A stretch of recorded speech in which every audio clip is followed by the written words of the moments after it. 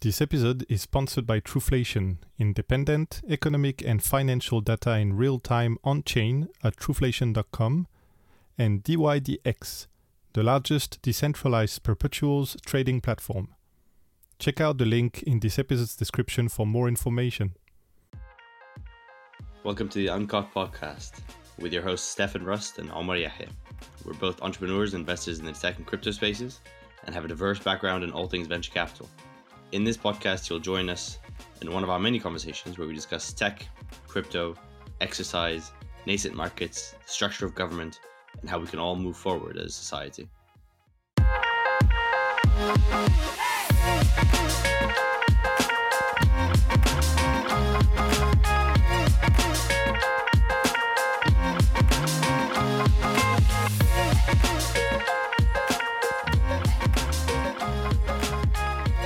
Episode 21. I'm back. Sorry, guys, for the absence, but Omar held the fort and really pulled something together with Soso, which was really good to see.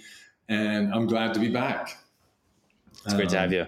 Yeah, season finale. No better way to end it than by tying what is an amazing legacy of your father, who recently passed away. And your grandparents who were heavily involved in the formation of the Hong Kong and the Singaporean government, which was an absolutely amazing story that I was completely oblivious to until you sent me the eulogy. And so this episode, being the season finale, I think it is befitting of someone of your father's caliber that this be the last episode of the season, and we'd like to dedicate it to him, to his legacy, and perhaps you tell us all about that absolutely fascinating history, and take it from the top. Oh man, where do I start? I've always kept this pretty quiet, right? I don't, it's like, I just never really spread my mind to really actually highlight the fact that, my grandfather was working for the British Foreign Office at the time. He was all over. He was in all these remote areas from Tobago, Trinidad, where my mother was. What was his name? Robert Black. Robert Black. His nickname was Robin, as in the bird Robin, because he was flying everywhere, but it was working all the time, and he really was somebody with the people, of the people, right? So no matter where he went, he had a reputation of really working and trying to build and support infrastructure for the people, whether it was housing, food supply in the Caribbean, and housing in Hong Kong, giving Singapore back to Lee Kuan Yew at the end of his reign in the UK, in Singapore, things like that. But he was an amazing character. I was so lucky to actually have spent some time with him. He started, my mother was born in Trinidad and Tobago, where he was also working for the Foreign Office. I heard stories of Second World War. He was a prisoner of war in the Myanmar area, of the Japanese. And he never purchased Japanese products. He would not talk to a Japanese ever again. He was so tarnished by his time in Burma as a prisoner of war that he just really hated Japanese and anything Japanese. He was on a boat. He went all the way to Japan. So after Burma, they sent all the top prisoners of war to prison camp in Japan, on Japan. He was at Nagasaki and was on one of the boats that left just before the A-bomb was dropped on Nagasaki in Japan. So he actually saw, so he says, I don't think that's actually true, but I think he says he saw the mushroom come off Japan, and as he was on a boat to Australia, where they had sent all the prisoners of war, they've just released them to Australia. Australia had a boat go to pick them up and then took them to Australia. But wait, let's just anchor this. So what was he doing in Asia in 1938? Or was he there? So he was there. He was in Singapore at the time, serving as a in the Foreign Office or in the army, in the British Army.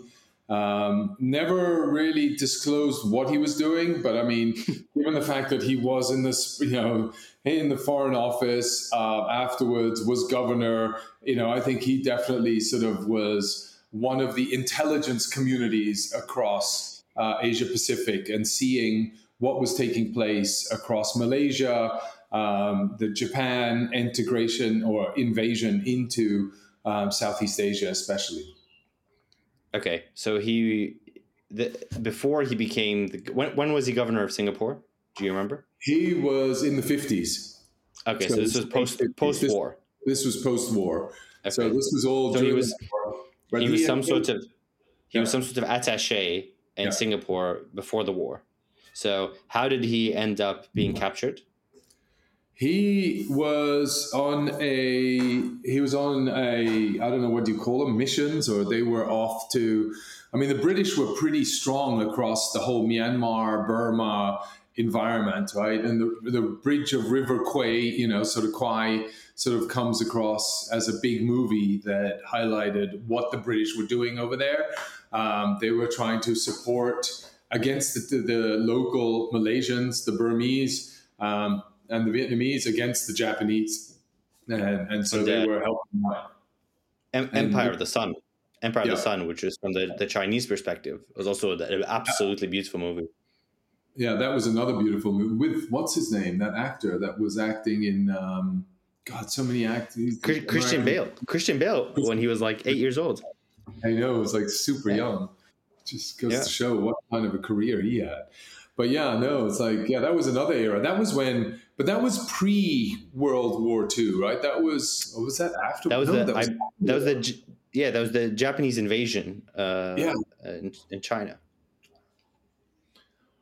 I mean, there was so much history logged in there, and it was interesting. I was just, anyways, I'm digressing a little bit, but there was an interesting WEF event or something like that where the Indian, some Indian prime minister or important, influential, I don't know his title anymore, but he was talking about Europe should be wary of China and all the negotiations and the deals with China, due to the fact that the Chinese don't forget. They won't forget that Germany was had the Shandong province as a colony, and what it took for China. They sent apparently 500,000 army military people to support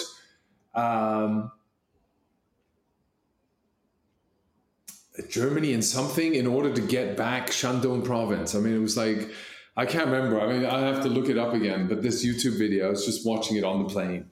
But anyway, so it's like lots of interesting history there, and people don't necessarily forget the history. And I think Asians far more so in terms of remembering history versus us in the West, who sort of try to move on and just think of the future and move forward. Nonetheless, I mean, it's an absolutely amazing, I think, cultural schism or cultural dichotomy. I mean, the Allied forces decimated Berlin. But to be fair, the ultimate humiliation of the Japanese Empire, I think that was much more, from a cultural perspective, it was a much more damaging blow to the Asian-Western relationships. I think in Germany, there was a lot of, including people including obviously ranking officials at the Third Reich. At some point, there was a shift in the mentality of, this is not good for anyone, and there has to be some sort of coordination, some sort of cooperation, so that this would not lead to the ultimate annihilation of Germany, period. Whereas with Japan, it was very, very different, because they basically so the Japanese offered unconditional surrender to the Americans, with the very tiny exception of, you must not touch the emperor. That was basically it. You could do everything else that you want, except the emperor themselves. They had to sort of be protected. The American side actually refused this at some point. And there's a lot of interesting political theory as to why that was the case. But the Americans, for all intents and purposes, could have accepted quote unquote unconditional surrender of Japan if they were to leave the chrysanthemum throne untouched. But they didn't. And for very interesting reasons, they chose to pursue the strategy of fire and fury, basically.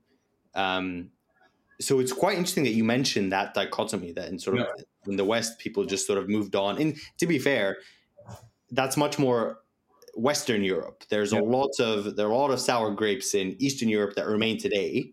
That's true. Particularly the Balkans. Yeah. And it's also still tied between everything that's going on between, basically Kosovo was a good example. Ukraine, Russia, Sarajevo. These are all obvious examples. They're just not, I suppose they're not that pervasive. Whereas the Sino-Japanese conflict was actually much older than like the Western Prussian conflict that sort of preceded the World War II. At any rate, we digress, but I suppose today we're trying to digress as much as possible anyway. So back to you. So let's where were we? So he was as part of some diplomatic mission, and then he was captured. He was captured where? He was captured in Burma. In Burma. Okay. He was a prisoner of war in Burma, in a Burmese prison of war camp. Was he a combatant? He was a combatant. He was fighting. Okay. So he was in a suit, in a uniform. He was serving the British government or British Army. And basically food was really hard to come by. They were hardly ever any food. They were eating brown grains of rice, right? Raw, semi-raw cooked. He wouldn't talk much about it because it was made such a significant impact to his life and his personality.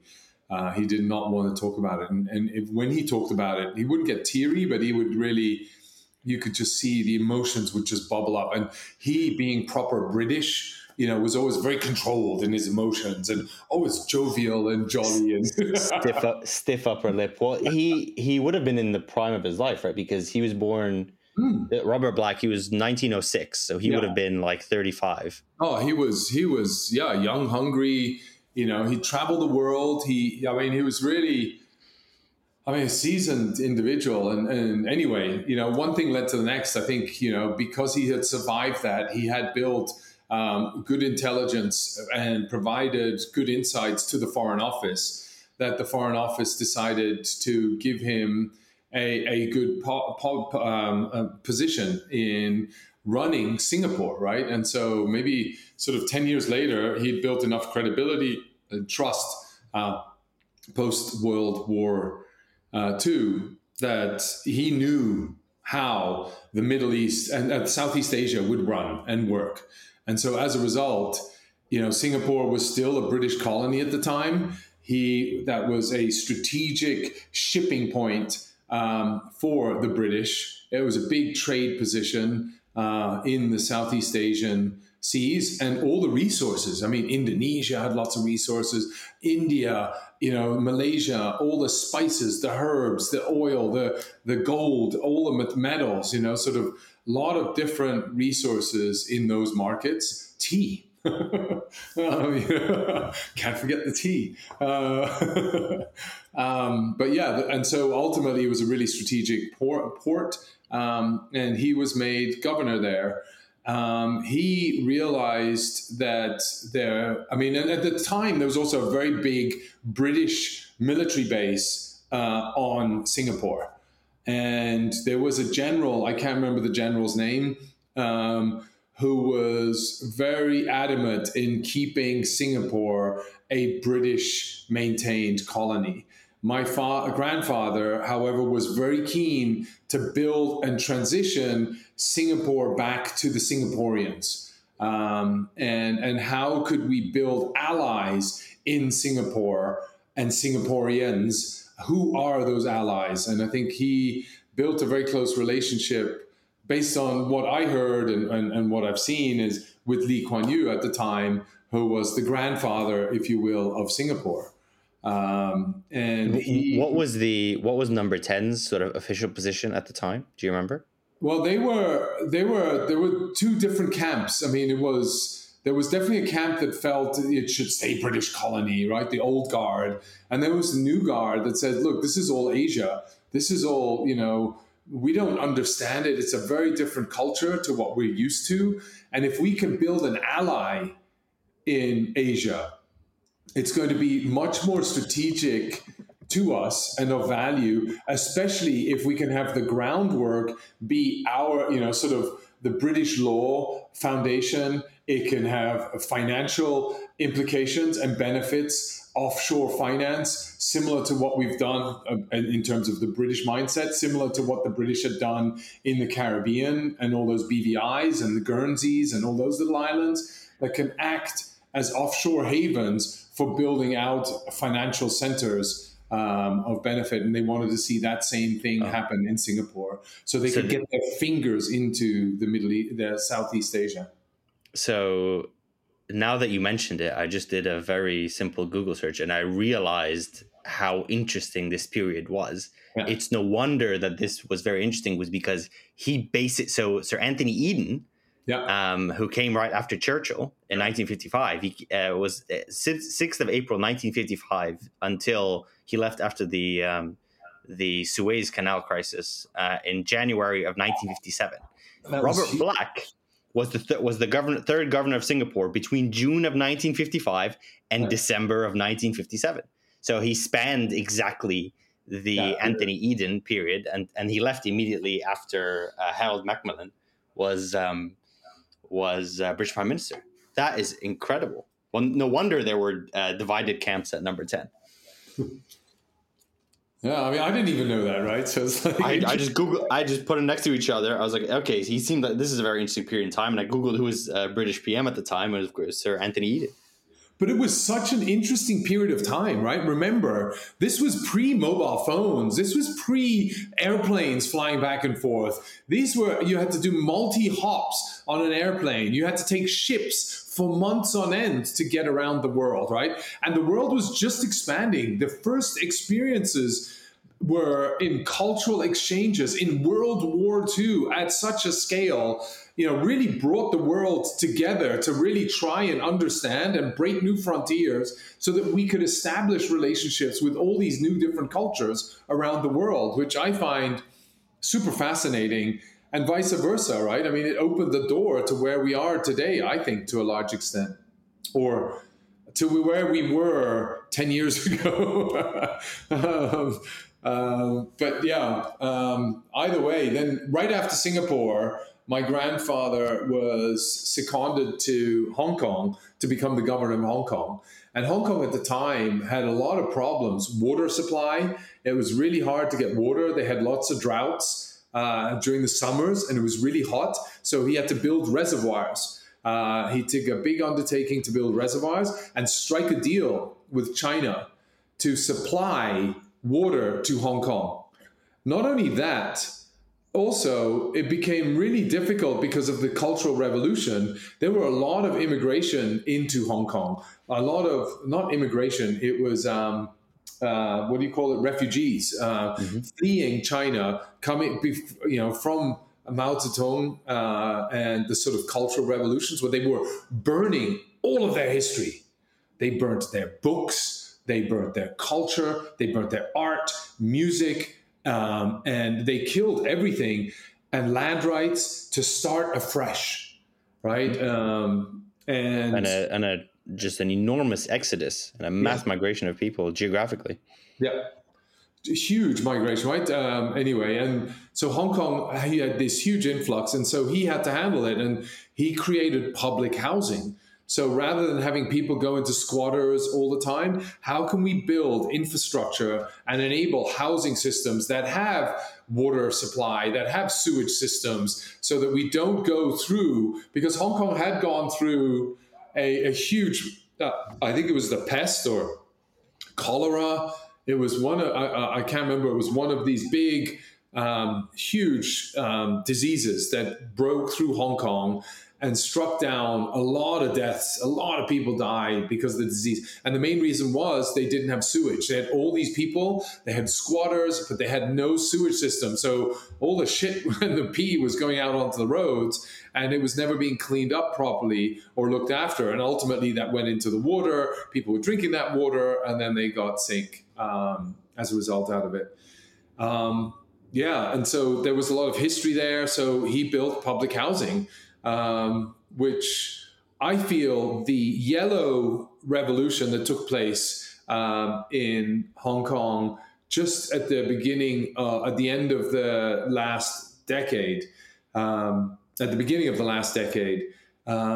resulted as a result of housing crisis, because when the Chinese took over, or the Hong Kong new governors took over themselves, reporting to Chinese, they neglected the fact that we needed to continue public housing. Why? Because public housing was an enablement for people, students, PhD students, that could now all of a sudden afford to get a public housing, get into the property ladder, and move up in the equation. Whereas I had PhDs, AI scientists working for me, still living at home at a salary that just wouldn't allow them to, afford any kind of housing. All the meanwhile, in China, in Shenzhen, with all the new redistribution of land use rights, everybody, farmers were going like crazy. We're making billions selling their property to the next factory owner across the street, right? And so that was really a bit of a faux pas in Hong Kong's evolution post this colonial era where they were part of the British Empire. But either way, my dad then, I think it was early 60s.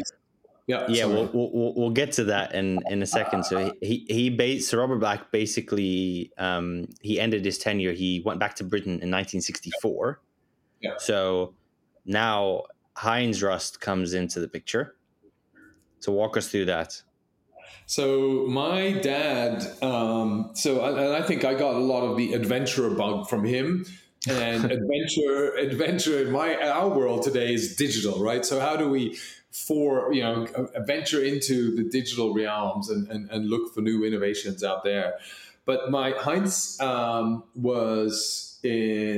he grew up in landlocked Switzerland, but he was always an adventurer. So he loved climbing the Alps on the weekends and would go every weekend, plan meticulously what mountain to climb, how I would climb it, what the weather was like. And remember, this was days when you had to open up the maps and look at different charts on the gradients and raising, right? There was no topological maps, yeah. And you had to plan your weekend with your backpack, your food. You had to carry it all with you. You'd take trains. You'd go on a Friday night. You'd walk up to the mountaintop at Friday so you could start your climb at maybe 3 a.m. to get to a certain point by whatever time before the sun would set, so you could then go and make it to the peak in the next morning or overnight before, and make it back down again, right? Everybody always forgets you have to come back down. Right, and down takes a while too, right? It's not, and that's just roll down the hill. That's actually the dangerous part. The dangerous part is going down, not going up.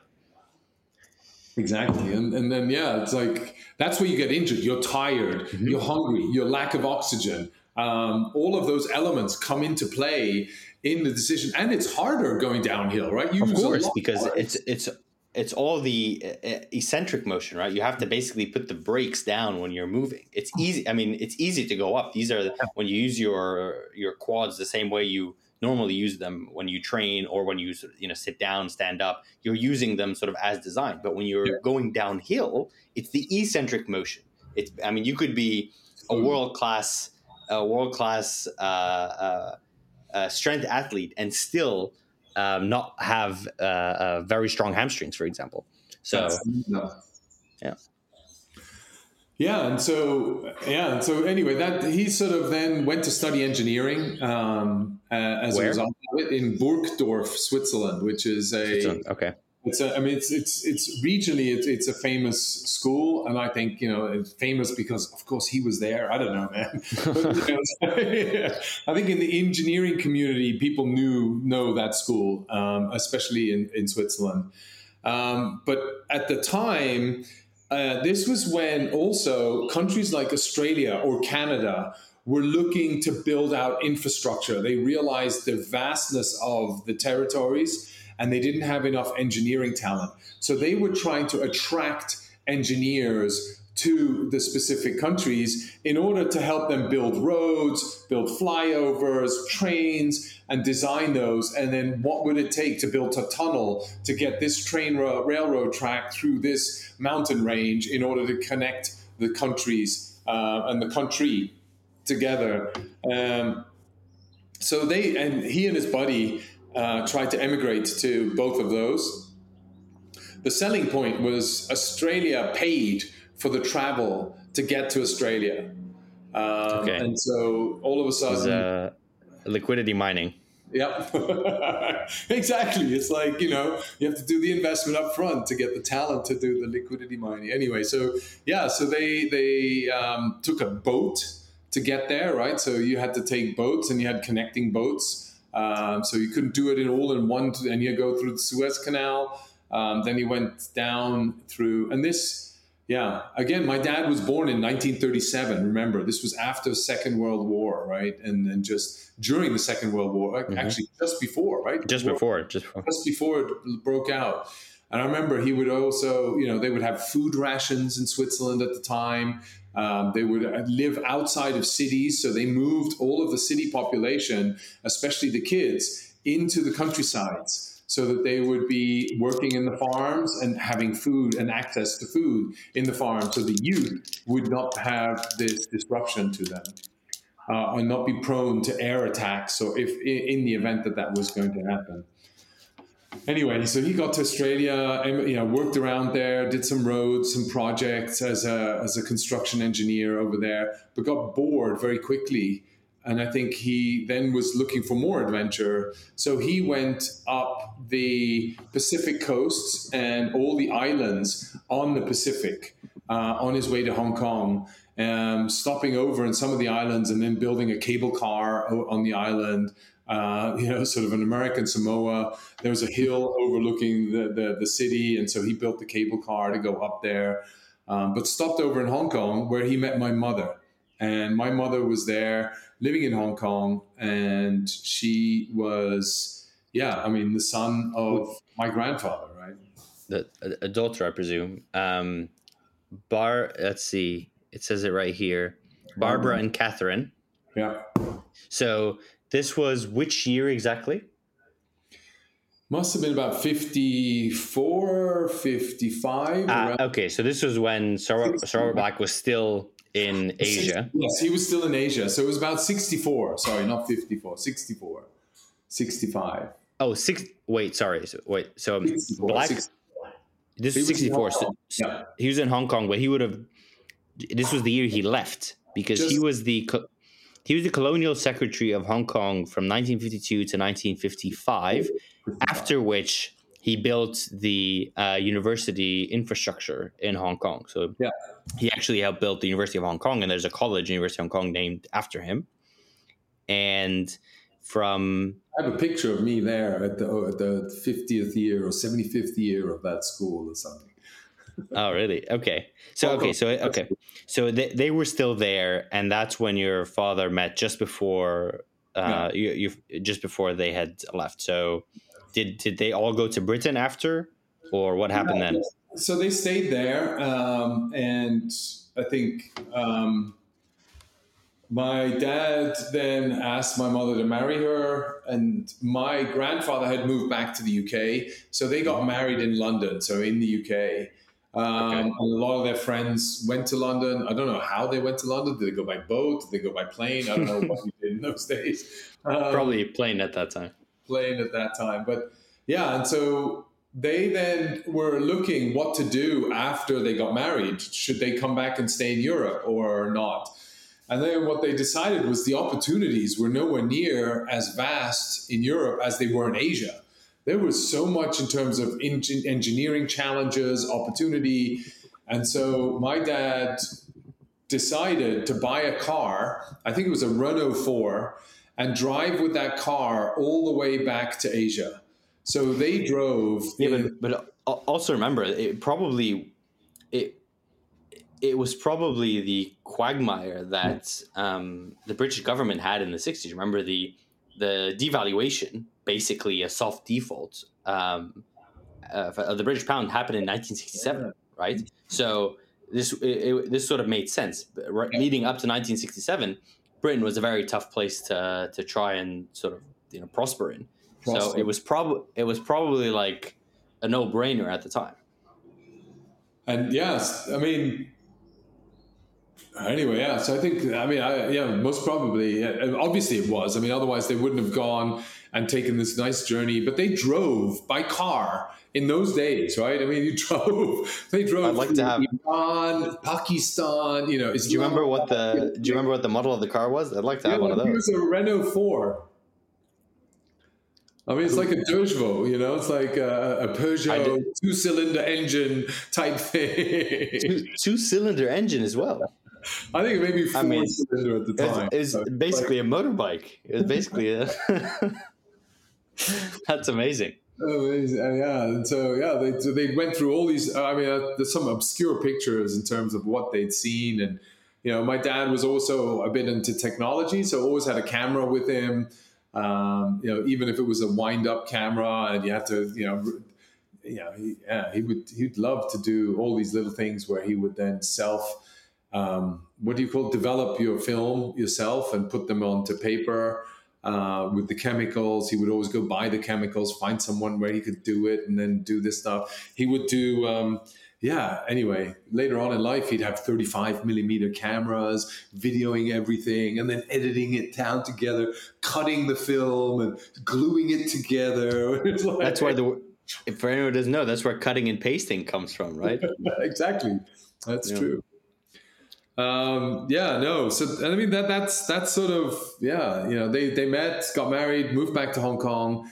And he got a job at a engineering firm or architectural firm, Palmer & Turner, P&T, which was a really big architect firm. I think one of his mentors was a guy called Ian Campbell, Australian, who was a partner there as well. Or was he English? Who moved to Australia? Or his wife was Australian, I can't remember. But and so he took my dad under his fold. But then my dad ended up being the engineer behind all these high rises, these buildings that actually went high up in Hong Kong. Hong Kong was going through this boom of property and development, land development, and it was all going up. And they needed engineers that understood what it meant to facilitate and house this many people vertically. Water supply, the thickness of the piping, the electricity, the breakdown of electricity into the building, the metal, how to bend the metal accordingly so that you could have rotating restaurants at the top of a hotel in Hong Kong, the first in the world. And, things like that were being built. And my dad was integral in the whole Hong Kong community in building that up, as well as building roads, infrastructure, whole new housing developments in whole new parts and segments of the island, working together with a lot of the indigenous people, as well as a lot of the Shanghainese that had moved from Shanghai after the Cultural Revolution to Hong Kong and built that as their trading hub for trading between China and the rest of the world.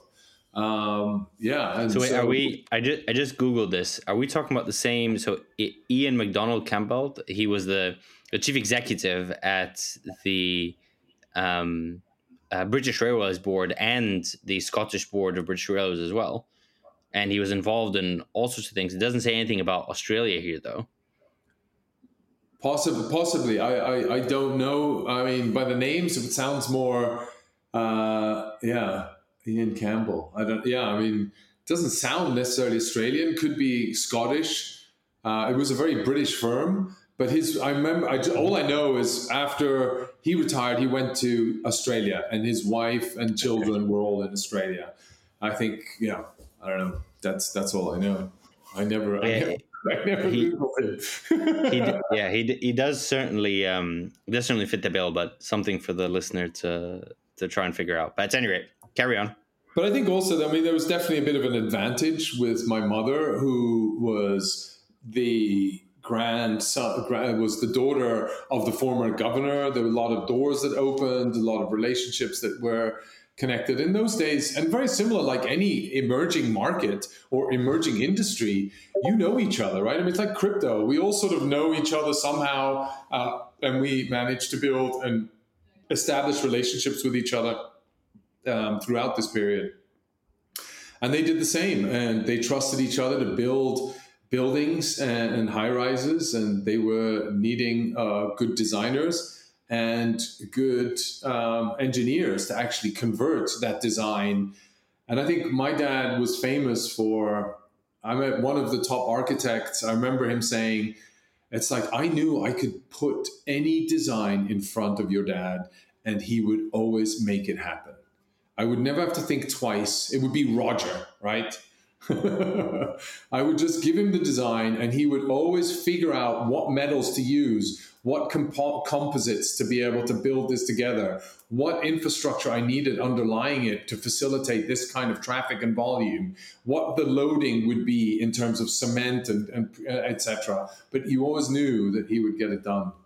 And for the listener that isn't familiar, this is a joke that Stefan and I were saying. Roger really means it's an acronym for received orders given, expect results. It's sort of it's a manifestation of extreme ownership when you're working on something and somebody delegates something to you. You sort of see it through from A to Z without any mishaps, or if there are mishaps, you sort of take care of them yourself. You sort of own the task. The exact opposite to the hot potato philosophy. The hot potato, another term that we coined, yes, which is this sort of we were saying, if you're of the hot potato mentality, you're probably more suited to work in government. This idea of it's off my desk, I don't have to worry about it, it's somebody else's problem. Sort of the opposite of extreme ownership. But we digress. Carry on. So this is at some point, but he's so now. How old is he? He must be in his mid-30s at this point. Yeah, he was about his mid-30s. Okay. And so he really loved what he did, and enjoyed the lifestyle that came with it, and his ability to. Yeah, I suppose he had a good high level of EQ, and then a high level of Roger execution. Right, he would deliver, and was very strict around and disciplined in adhering to the rigor of execution that he put in place. Even as children, I mean, we had to. We were living on budgets. Our whole weeks were planned. We had how many hours of television we could watch at the time when television just started opening up. I was going to say, did you have television growing up? This is late 80s, so it was a fun time. Oh, by the way, I just watched this movie, The Air. Have you seen it on Prime Video? I haven't. No. It's really cool. It's about Michael Jordan going to Nike and the courting of Michael Jordan by Nike. And at the same time, I read the book, Michael Jordan, A Life, and they talk about this. Michael. No, not the film, not Phil Knight's book. So the biography of Michael Jordan is called The Life, and they talk about all of this in great detail. Oh yes, I know. There's a Matt Damon. Is that the movie? It is. Okay, I know what you're referring to. Yes. So they talk about that character a lot in the book, and they talk about how Michael Jordan, obviously, he was at age 21. He was making more than the top all NBA prospects combined. His salary in the NBA, in fact, he famously never negotiated it because he thought it beneath him. 99% of his income was coming from the Nike deal. 1% was coming from the NBA. So he wouldn't even sort of negotiate. But yes, read the book and watch the movie. Apparently, it's on my list of movies to watch, but I haven't gotten to it. But apparently, it's a very good movie. It's really well done. I really enjoyed it. I mean, it was really fun, good to watch. I mean, maybe if you've read the book, it's never as good as the book, and it's never as detailed, right? But it's still encompassing. And I think the interesting thing that he did was he negotiated a revenue share in the shoes sold. He negotiated pay me in shares of Nike, not in I want skin in the game, right? He still makes 5% royalties. He makes And hundreds of $millions a year today. I guarantee you, after this movie, the Air Force Jordan is going bang. You know, it's like another rocket sales. He's just gotten more money for his family trust. But that's the thing, that the Air Jordans were making money when he was a 21-year-old. This was back in the day. It wasn't even like, this is before the McDonald's stuff. This is before Nike became a thing. He was making money because he was a superstar, not because of Nike. In fact, this was considered a really risky deal on the Nike side. Because they were basically going all in with one guy, 21-year-old, unknown, random dude from North Carolina. So it was a pretty pivotal moment in the history of Nike, let alone in the history of Michael Jordan. And you'll like the movie. I think you'll really enjoy it. Okay, well, thanks for bringing it up. I literally forgot.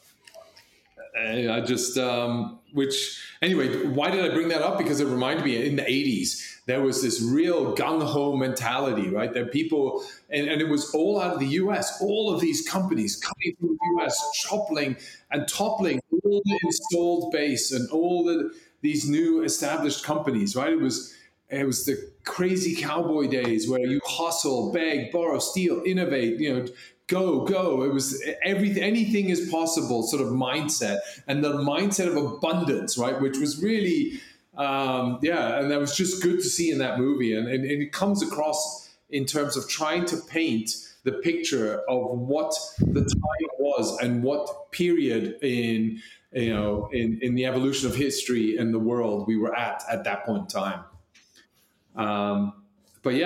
So coming back to my dad, I think, at that period of time, building up all these buildings, he was, again, of the mindset that, it's like, just continue to live life your fullest and really enjoy all the abundant features that the planet sort of offers. He got into sailing. He was really competitive in sailing. And Hong Kong sort of he created the whole sort of Hong Kong sailing community where they went to the Admiral's Cup, they went to Clippers Cup, they went and sailed all these weird races that were on, at the time, global stages, right? Pre-America's Cup.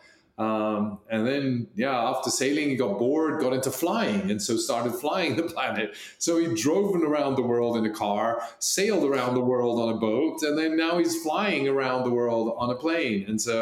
And then in a helicopter, right? And so he managed to sort of fit all of this in and build his lifestyle around being able to execute all of that, at the same time being very successful, right? And it was really, so it was interesting period, very sad. Yeah, I mean, I laugh about it now and I'm happy about it. And it's like, but he lived life to the max. He enjoyed it. He would have wanted to go as fast as he went. He was never one to shy away from speed and getting things done and moving quick and getting on with things. And so I certainly see where you get it from. Definitely rubbed off. I can definitely tell you. So this puts us in the middle of the 1980s. Yeah. Are we still in Hong Kong as a sort of residential base? I mean, he just left Hong Kong. He lived in Hong Kong for over 60 years. Right? So you grew up in Hong Kong? I grew up in Hong Kong. I was born in Hong Kong. I grew up in Hong Kong. And then I left when I was about 13.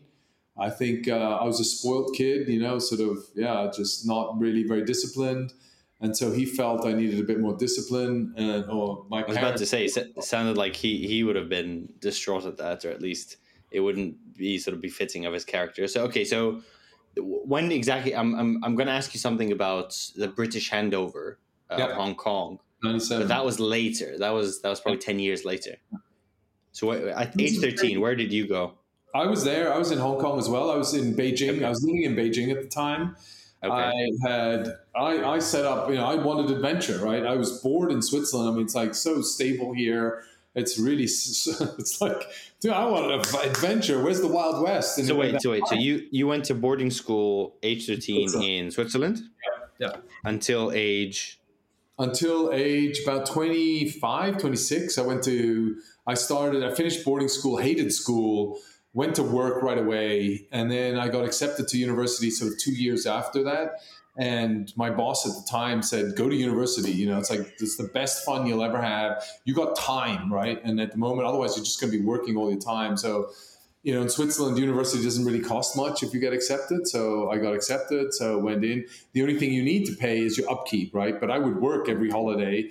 And in Switzerland, you get paid pretty well if you work night shifts. And I would always take the graveyard shift, right? Because it paid the best. And I'd get like $40 an hour. I mean, it's crazy. $40 an hour then? Then, yeah. That's incredible. It's like, okay. And then $20 on a construction site because you'd go, really, it was really amazing.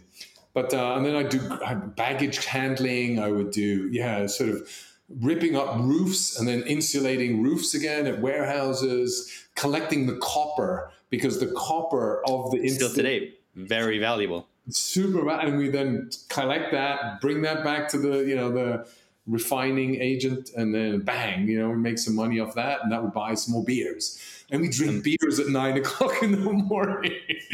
on the rooftop. On the rooftop. After, so for your break, because we've been working since 7 a.m., right? So you work from 7 to 9, then 9:30 to 12 or something like that. It's like Shawshank Redemption style.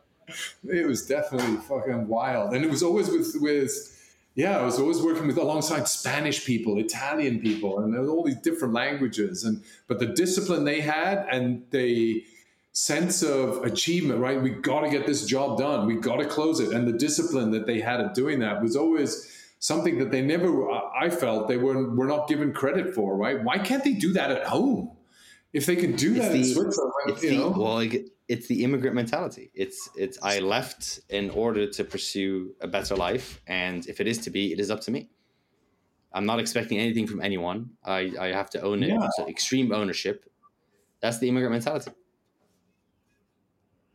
It's really exactly. Everyone who left where they grew up to go and pursue an opportunity and has been successful, this is immediately intuitive to them. You don't have to explain it. But this is it's so true, right? And that's why I think everybody that's left home and left their home village, their home country, to go and find new opportunities has always been successful to a certain extent, because you have to. You don't have a network that you have to create a whole new network on your own, right? But I feel that's why, in a way, this decentralization is such an important characteristic, right? Because we feel very close and socialistic in a way with friends and family, right? We always support our friends and family, right? And especially if you're an immigrant, because you only have your friends and family, and you're only as good as those friends and family that you have around you. And the friends actually become your family in a way, more so than your family in some cases, if they haven't all emigrated themselves. And so that whole philosophy of then, sort of the further distant you get from a centralized authority, the more libertarian you become.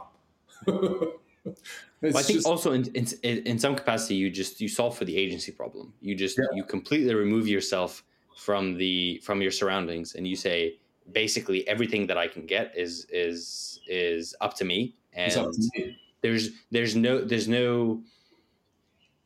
this idea of like hyperbolic discounting of the future that most people suffer from, that leads to some sort of complacency in the short term. Whereas people that tend to sort of immigrate, they tend to fundamentally have a longer term view on things. This idea that short term suffering is just part of the process. Whereas people who tend to not be exposed to that sort of environment, the short term suffering, they feel like something's wrong. I should be immediately thriving. I'm 24 years old. I'm working at an investment bank. I should be a millionaire by now. There's this idea of the grind that is just abhorrent to them. And I have some nuanced opinions on this idea of the grind, but I think immigrants in general tend to have this idea that long-term progress only comes from short-term effort and you just have to grind in some capacity. It's just part of the process. I mean, how do you feel? I mean, it's like, given, yeah, it's anyway. I just sometimes it's always, yeah, that Asian effect, and there's this element though that you still feel a certain national. I don't know. Do you still feel a part of? Oh, I'm proud to be Swiss, or I'm proud to be Egyptian, or I'm proud to be American, or there's still, or I go back for less. I'm proud. That's not a good word, but there is a way, where you feel a connection to a culture that was built up inherently from that specific. Do you find that, or I never found that because I feel I never either. I think with the sort of path dependence that you and I both had, I think we feel a deep sense of loyalty and duty to those that have helped us along the way. But these people were from all around the world and from all walks of life, and yeah. so to tie that to some sort of national identity is just it's different when you've sort of jumped around the world and met all sorts of interesting people, and some of them have helped you along the way. It's just a different. You get much more attached to the entrepreneurs in life as opposed to people of a particular identity. You'll be like, oh, my people are the people that are trying to hustle, the people that are trying to get somewhere in life, the disciplined, the ambitious. These are the kinds of people that you feel protective of and feel attached to. I think we all need some sort of sense of community. It's just whether that community is sort of bestowed upon you just by sort of virtue of birth, or is it something that you go out and seek and find? Yeah, I mean, I felt I just never had that. And there was always this element where everybody I spoke to, oh, you have to go back to your cultural roots and stay connected with your culture. And I just never felt that. I just never, I don't know. It was just really weird in a way. It never occurred to me as well. But again, I think it's just a byproduct of the process. It's just not something that sort of sticks in your face. I think the idea of cultural roots, this almost like homogenous sense of culture, it makes sense if you're going to try and live amongst a certain culture. So you sort of have to soften up your edges kind of thing. But if you're not, and if this is not something that you're trying to do, I don't see why that's useful necessarily. Also, since it's basically a lottery, you just happen to be born in Hong Kong. I mean, Yeah. what does that have to do with anything? Your father happened to be Swiss. What does that have to do with anything? Your grandfather from the other side happened to be whatever it is that he was, clearly Scottish, whatever. So, like, what does that have to do with anything? And it was an interesting time. I mean, if you look at times, right, on the one hand, you were working for a company, right? It was the companies that were doing these expansions and they were moving out, right? Unless you were, and then they were followed by these governments that came in to protect because they had a bigger portion of their population there somewhere. That's sort of, in my view, how a large portion of I don't know, globalism sort of started taking its impact. Anyway, I don't know what I'm doing about it. At any rate, so take us back. So now so you're age 25. That puts us at what year? Where is Heinz at the time? He's in Hong Kong. Still in Hong Kong. This is still in Hong Kong. Okay. Right. The British handover. Walk me through the British handover. 97. We were at the British handover. Yeah. So I was in Beijing at the time. I just launched a mobile network startup in Beijing. And we were scaling in 4 different cities, building out mobile networks for mobile phones. And Hong Kong was July 1st, yeah, 97. Yep. 1997. And so I then flew down to Hong Kong, and there was this big ceremony. And I was about to say, there's this very famous ceremony. It actually was quite nice. It's a video that you can see on YouTube. I think it was politically not very smart of the Chinese to send the PLA across the border in this whole convoy. As in, we're taking it over. But I guess they didn't care, and they were proud of it, and so they did that. Yeah. The British sort of left on a tiny boat. It was, exactly. It was tiny little, and it was a very sad moment, though. It was really. I remember it was just seeing the flag go down and the other flag go up. So what was the zeitgeist at the time? So for expats, for locals? I don't know what there was a category you mixed fell under. guys. There was a sense of opportunity. Oh, we're now being a part of China, Greater Bay Area. This whole place is going to boom. We're going to be open. Trade with China is going to do well. It was around the time of the WTO. China had most favored nations in the WTO. So there was a lot of import-export that was going to go happen. And so I think there was a part of the community that felt really, wow, this is going to be great. There's going to be lots of opportunity. And then there was a part of the community that felt sort of, ooh, yeah, I don't know what's going to happen. You know, the English especially, right? They're giving up the rule of law, right? We had Patton was the last governor of Hong Kong, and he was trying to make sure that Hong Kong was going to become a full-fledged democracy, and tried to put in place specific regulation that was going to allow Hong Kong to be a full-fledged democracy. Chinese didn't like it. They reneged it. They rugged it. And then they put in their own model, right, where they can choose from 2 or 3 people that the Chinese approve, and they can have votes associated with that, right? But their vote only counts 0.1% of the full voting tally, right? So it didn't really matter. So how long did it take for the zeitgeist to change from 97 to whatever period? How long did that sort of structural change take until people realized, okay, this is a very, very different Hong Kong, or prospects of Hong Kong, than what we thought? I mean, it really only happened after the Umbrella Revolution, right? Really, that's when people started realizing they were crouching in, different laws were just creeping up. And then that security law that came in where they can eavesdrop, they can stick you in jail for whatever reason. That really, that really showed. And then the people revolted against that, right? And a lot of Hong Kong people actually left again, right? They left Hong Kong to move to places like Aberdeen or other parts of the world that were looking for new immigration to keep their cities alive. And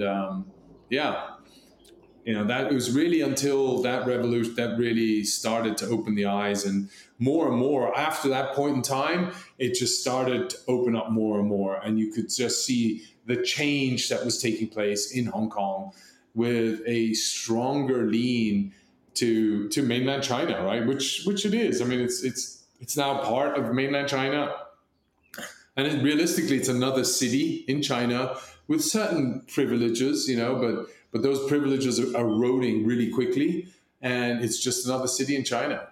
Yeah.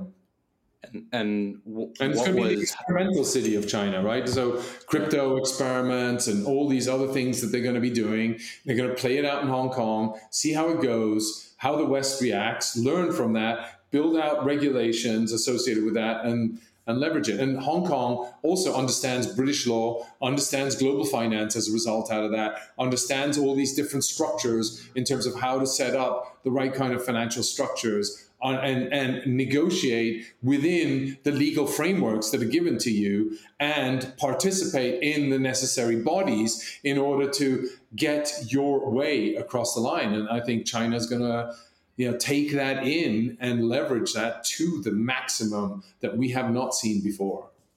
Yeah, I think it's going to be a very interesting experiment. If it's successful, they can sort of leverage that a lot. I mean, and if it's not successful, it's sandboxed, and then they just sort of move on. It's a free lottery ticket in some capacity.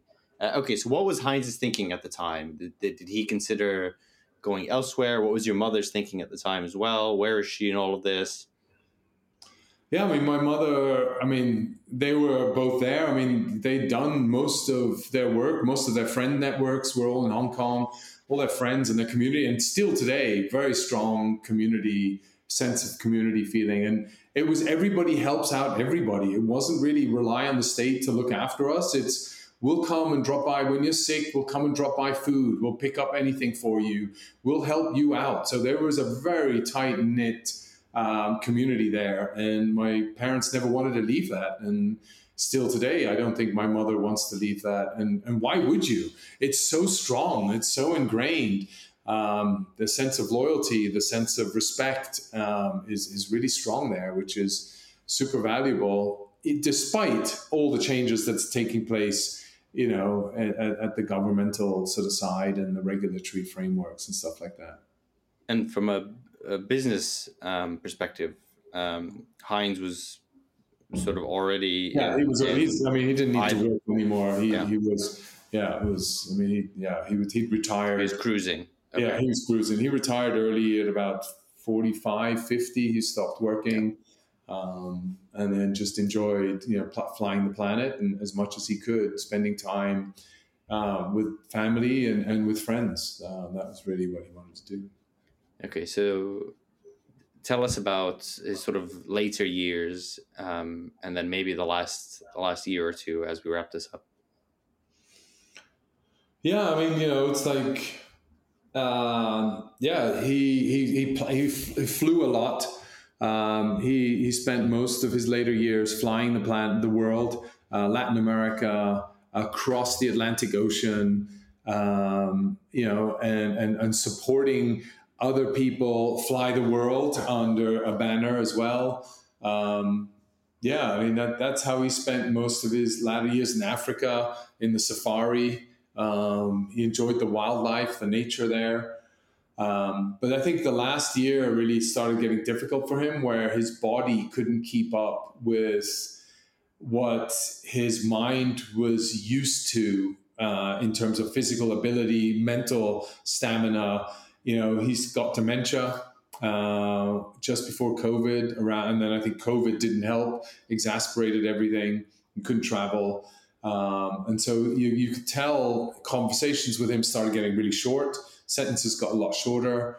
And then I think it was about 2 weeks ago, he got a stroke. And then part of his body wasn't working anymore after the stroke. And so, I think then he just shut off and said, let's call it quits. I've had a great life. And I think mentally he just shut off, wanted to see us all. So I'm lucky to have seen him before he passed away. And it was quite he went pretty quick from then. Once he got the heart stroke, it just within a week, bang, he was gone. And it was pain. But the other thing is then they found cancer in him, right? And it's like that anyway. And then the pancreas cancer, so it's like not a good cancer to have. And he just went weaker and weaker and weaker, and just pain. So pain alleviation, lots of drugs, switch off, and then go. Anyway. An extraordinary life of an extraordinary man. And like we said, this episode is in dedication to the great lives of Sir Robert Black and Heinz Rust, and to the generation which they bequest their wisdom upon. And hopefully everyone's enjoyed season 1 of Uncut, and we'll be back next week with season 2 in a very different format. And we're going to mix it up a bit more and have a lot more fun. So thanks for that. Thanks for all of you listening to this series. Thanks, Omar, for a lot of your support throughout this as well. Of course. And true great friend. Amazing how we met. And super glad to be a friend of yours. It's really my honor and distinction. I'll see you next time. Thanks. Bye-bye.